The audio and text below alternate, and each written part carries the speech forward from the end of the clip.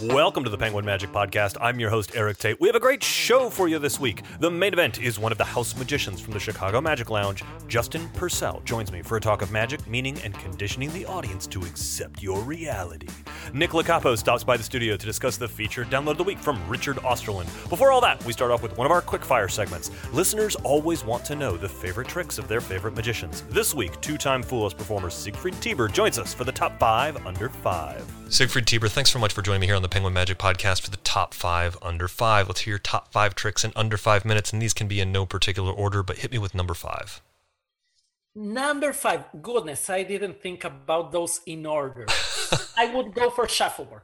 Shuffleboard. I love Shuffleboard. Great performance piece, and also very, very versatile. Throughout the years, I have experimented with different versions of it. Currently, I perform a twist on it that involves a lottery ticket in which cards are shuffled face up into face down, and they end up matching the number on a lottery ticket, because then again, the method is so versatile and so strong. Yeah, for those of you who are unfamiliar with this, there's many different versions of it, but cards are essentially shuffled face up into face down, and then the face up cards are noted, and usually the order is reflected in a prediction somewhere, like a lottery ticket, as Siegfried mentioned. And this is Simon Aronson published this, correct?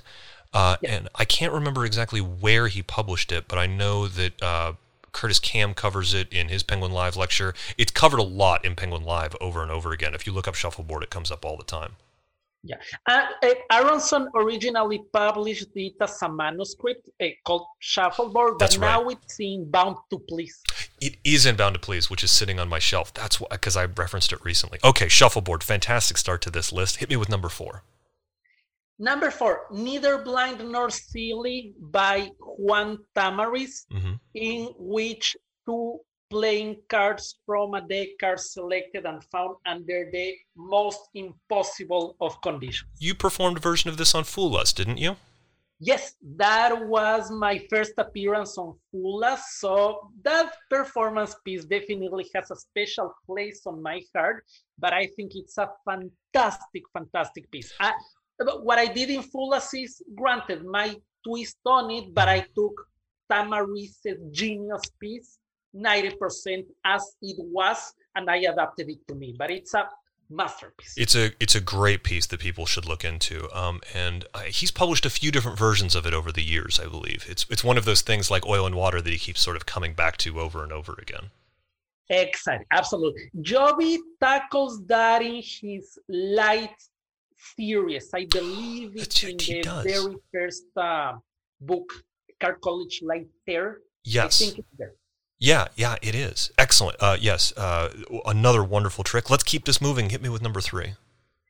Cutting to the Aces. Any and every version of Cutting to the Aces, I think that the plot of that piece is fantastic. Is essentially what conveys the meaning and symbolism of playing cards. It uses a deck of playing cards in its purest form.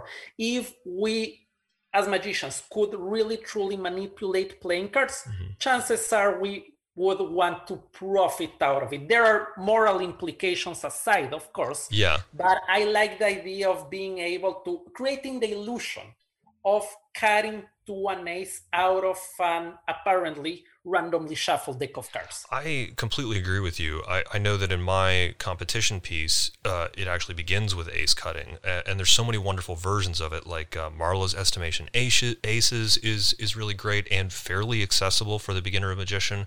The Henry Christ's fabulous ace cutting routine that I know Ben Earl has touched on a number of times, but there's so many wonderful ace cutting routines, and coming up with your own is a lot of fun. Yes, exactly. I personally performed 3 completely different versions of Cutting to the Aces, in one of which I do all the work, in one of those a participant does everything. In another version, I find 2 aces, a participant finds 2 aces, but you're absolutely right. There are many variations, and it's also a very versatile piece. Let's move on to number 2. Number 2 would be Out of This World, because out of this world. Masterpiece, also many versions and variations of it. Yeah, the original one from Paul Curry, which I know is published in Worlds Beyond. I mean, the legend has it, so the spectator sorting aces, the red cards and the black cards from a shuffled deck is what captivated Winston Churchill and brought World War II to a standstill. And I don't care if that's true. I want to live in a world where a card trick could stop a war. Yes, sir. I decide to believe that story. All right, number one. Number one has to be any card at any number. I love the plot. I've experimented with different versions of it throughout the years. My go-to versions are the Al Baker version, which Tamaris covers in Mnemonica, and As He Wins version, which is also genius. Awesome. And my recent full last appearance also features a strange twist of any card at any number. So that piece has also a place in my heart, a special place in my heart. There's a lot of really great variations on card at number, whether the spectator names a number and the spectator names a card and you find the card at that number. It seems so straightforward, but it's got inherently built-in drama where people are just like waiting for you to count to that number, and then the moment that card turns over, just all of that energy gets released. And Aussie Wins in particular is really beautiful to watch. And yours is definitely something people listening to this should check out on Fool Us. It was great. Thank you very much. I agree with the inbuilt drama. If you've experimented with any card at any number, you know that if they name number 4 or 7 or 8, it's not that great of a trick. Yeah. If they name 37, there's so much tension building to it. And when that is released, it has a big impact. It has the potential, at least, to have a strong impact. It's well worth anybody learning, and there's a lot of great versions to check out. Well, Siegfried Tieber, those are some fantastic tricks. Thanks so much for joining us on the Top 5 Under 5. Thanks to Siegfried Tieber for sharing his top 5 tricks with me. Links to some of my favorite versions of those are in the show description below. Now, on to the main event. Justin Purcell is one of the house magicians at the Chicago Magic Lounge. His sublime sleight of hand mixed with a true appreciation for the classics allows him to create magic that not only is visually stunning, but also has an emotional connection with the audience. Justin has a passion for imbuing his magic with meaning, a philosophy which he shared with me when he came to our studio, and now you get to join our conversation. Justin Purcell, thanks so much for joining me here on the Penguin Magic Podcast. I really enjoyed working with you in Chicago when I had an opportunity to go to the Chicago Magic Lounge. You and I worked the same week. You were in the main theater, the parlor sort of stage theater, and I was back in the close-up room in the 654 Club. Mm-hmm. And one of the things I've always liked about your work is that you apply a lot of meaning to it, and you make the magic very meaningful, even when it's something as silly as 3 rubber balls. Yeah. Meaning is something that you have spent a lot of time on with your magic. Can you maybe expand on that a little for our listeners? Yeah, I think I really started thinking about this stuff reading Eugene Berger, and he would talk about, magic can be a stunt. He said, you could balance a chair on your nose and stop a party. Everyone's amazed. Like, oh, wow, that's cool. But magic is something, as a concept, is more. I mean, magic means a lot. And I think trying to find what it means to you as a magician is kind of the hardest part, like what it means to you, because it is all based around mystery, right? So it is hard. It's, ineffable. Yeah, there's, I was reading, literally yesterday, I just finished reading the Jamie Ian Swiss book, Shattering Illusions. Oh, Shattering Illusions. And it's in Shattering Illusions, there's one of these essays that he talks about how difficult it is to explain what magic means for you. Yeah. It's something that I've wrestled with for over a decade now. Yeah. Once I started thinking in those terms, it's still, I think I've got a closer answer for myself, but it's still very difficult to explain my relationship with it, because you are right, ineffable is the correct word. Yeah, because it's, and magic means a lot of different things, but I think I agree with like Max Maven says it's the art of exploring aesthetically mystery. Mm-hmm. And I think that's pretty close, Yeah. But then the question is, why is mystery so important to you? And I don't know. I just think life's a mystery. And yeah, part of it for me is that I find that the universe that we live in is just intensely fascinating in and by itself. It's just amazing, right? So like when I hear people, like conspiracy theories to me are very uninteresting because conspiracy theory to me implies that the person finds the universe boring or the world we live in boring. And the truth is, if you look at anything long enough, right, it is intensely fascinating. And there's something about mystery itself that is, I don't know, is fascinating. Well, it's fundamental to the human condition. Yeah, mystery, but also just the emotions that come with it are so strong, but they're constantly subdued by our rational minds. We're constantly trying to pick apart. We're trying to find meaning, and like you're talking about the conspiracy theories, those people are trying to make up these elaborate plans as if I know people can't plan that well. You know what I mean? It's like people can't organize, a carpool, let alone these vast conspiracies. But the idea is, we're always looking for patterns. That's how we evolved. And something about like magic is sort of, especially because a lot of magic routines are, this is the way this works. And so you sort of click in your brain and you go, oh, okay, that makes sense. But then suddenly in a well-constructed magic trick, this obvious explanation is suddenly completely and totally contradicted. Yeah, exactly. And then you're trapped. But what that causes to happen is an emotion to escape, an emotion that you can't sort of control and is usually kind of tamped down. And it's a very beautiful emotion, and it can be an excited emotion. It's strange though that it is this specific feeling that's linked to mystery and that we crave. But that's the part that's hard to explain, and I think that's what I'm always trying to tap into. I think any performer is, which is interesting because so the 3-ball trick that you do is sort of the classic the balls in the net or 3 rubber balls is an interesting study in this because there is a lot of meaning inside of this trick. And you said something in another recording that we did that was about how this particular trick is designed to wear down the rational brain. Yeah. And so you're sort of using small moments of wonder and small moments of mystery to then condition someone's mind for a greater mystery to be beheld, for lack of a better term. It's funny, I don't really use, I don't imagine, although I have had laymen come up and say that that's their favorite trick. It's rare that a layman is like, man, that trick with those rubber balls was amazing. Magicians say they like it because they can appreciate the handling. Yeah. But the reason I use it is to draw interest and to trap the rational mind in order for greater mystery, more memorable mysteries. You're setting the stage, sort of. Yeah. Sorry to interrupt, but this week the show is brought to you by Al Karan's Gold Medallion, presented by Richard Osterland. Nick Locapo joined me in the studio to discuss this legendary piece of mentalism. Nick, when I say mentalism, you say... I mean, I'm looking for the joke, but I don't have it.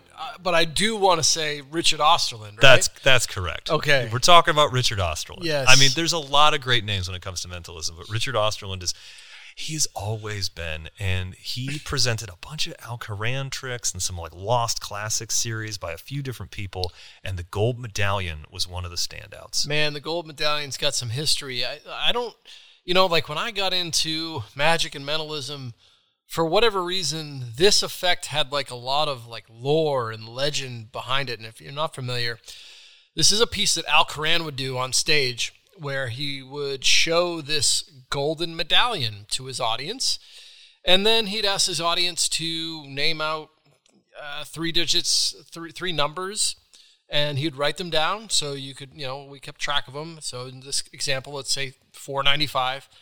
And then he'd bring a spectator up on stage and say, okay, these are the numbers you guys came up with. Hey, remember this gold medallion that's been sitting here? I want you to turn over to the other side. On the back side of it, engraved into that medallion, is the numbers 495. And then the spectator picks it up, looks at the back of the medallion, and engraved into that medallion is those numbers. Miracle. And, and Eric, I don't know if you've ever seen this, but I think it's on YouTube right now. You can see a clip of Karan performing this stand-up. Yeah, it's isn't it? It's on it's not on the Tonight Show, isn't it? Like on the Ed No, Sullivan yeah, Show, or something like that. And like the I Colgate Comedy Hour or something like that. It's a very old clip, but I have seen this. Yeah. And it gets gasps. Well, and it's funny, and maybe we take an extra second here just to talk about this, because like I didn't realize, I hear the name Coran all the time, and I read this stuff, but I just didn't realize he was a showman, you know? And I mean, I don't know why I would have thought otherwise, but like, watch this clip, because you'll see how this is supposed to be done. And he's got like a little like Sinatra into him, like a little Dean Martin, like a little Rat Pack in him. Anyway, so what are you going to learn on this download with Richard Ostland? Look, to perform this effect, while the method is very simple, anybody can do this trick. There's just so much nuance that goes into it, and we're so thankful that like Richard took the time to not only perform this, so when you get the download, you're going to see a modern live performance of it, but he's also going to go into all the little beats and moments and things that you're going to need to know to make this play, because I can't dive into the secret here on this, but this is just one of the most it's one of the most fascinating secrets. And you'll learn, the further you get into mentalism, you'll find more and more stuff like this, that when you learn it, you're like, there is no way that works, but it does. And you're going to learn all of those subtleties on this download with Richard Osterland. That was Al Coran's Gold Medallion, presented by Richard Osterland, available at penguinmagic.com. As always, our listeners can get 25% off the featured download of the week when they enter the promo code PenguinPod at checkout. That's PenguinPod, PenguinPod, for 25% off this amazing piece of mentalism. Now, that code is only good until the next episode of this show airs. And if you pick it up and send me a review via Instagram, I'll read it on the air. Now, back to my conversation with Justin Purcell. Although I have had laymen come up and say that that's their favorite trick, it's rare that a layman is like, man, that trick with those rubber balls was amazing. Yeah. Magicians say they like it because they can appreciate the handling. Yeah. But the reason I use it is to draw interest and to trap the rational mind, in order for greater mystery, more memorable mysteries. You're setting the stage, sort of. Yeah.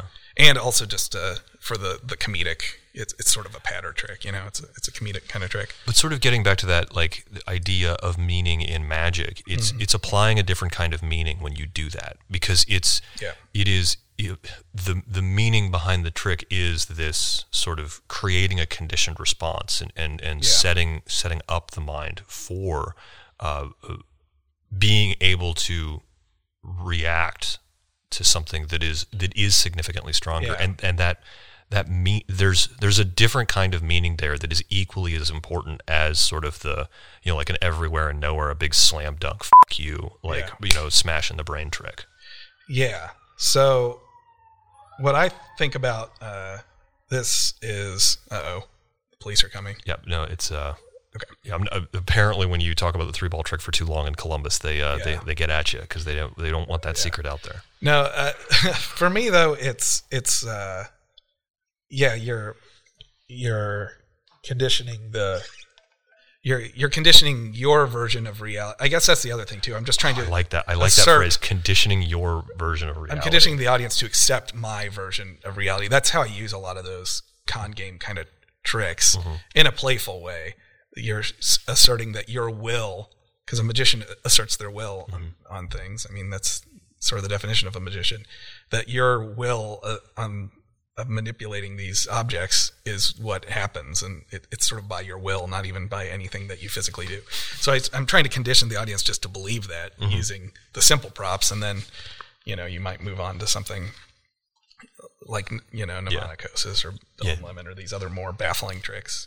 You're more willing to believe that this person might have powers over money and fruit and food and these sort of like visceral elements in our world, if first they can prove that they can exert their will over a simple rubber ball. Exactly, which is the simplest of objects, like a rock, or like it's just something, And it's funny because I like to focus on props in particular that are like symbolically interesting in magic. Like I like to think of the things that are on the tarot cards, like a knife, the coins, if you consider the Pentacles coins, or I try not to use any other kind of props, but a ball does make it by because it is such a simple object.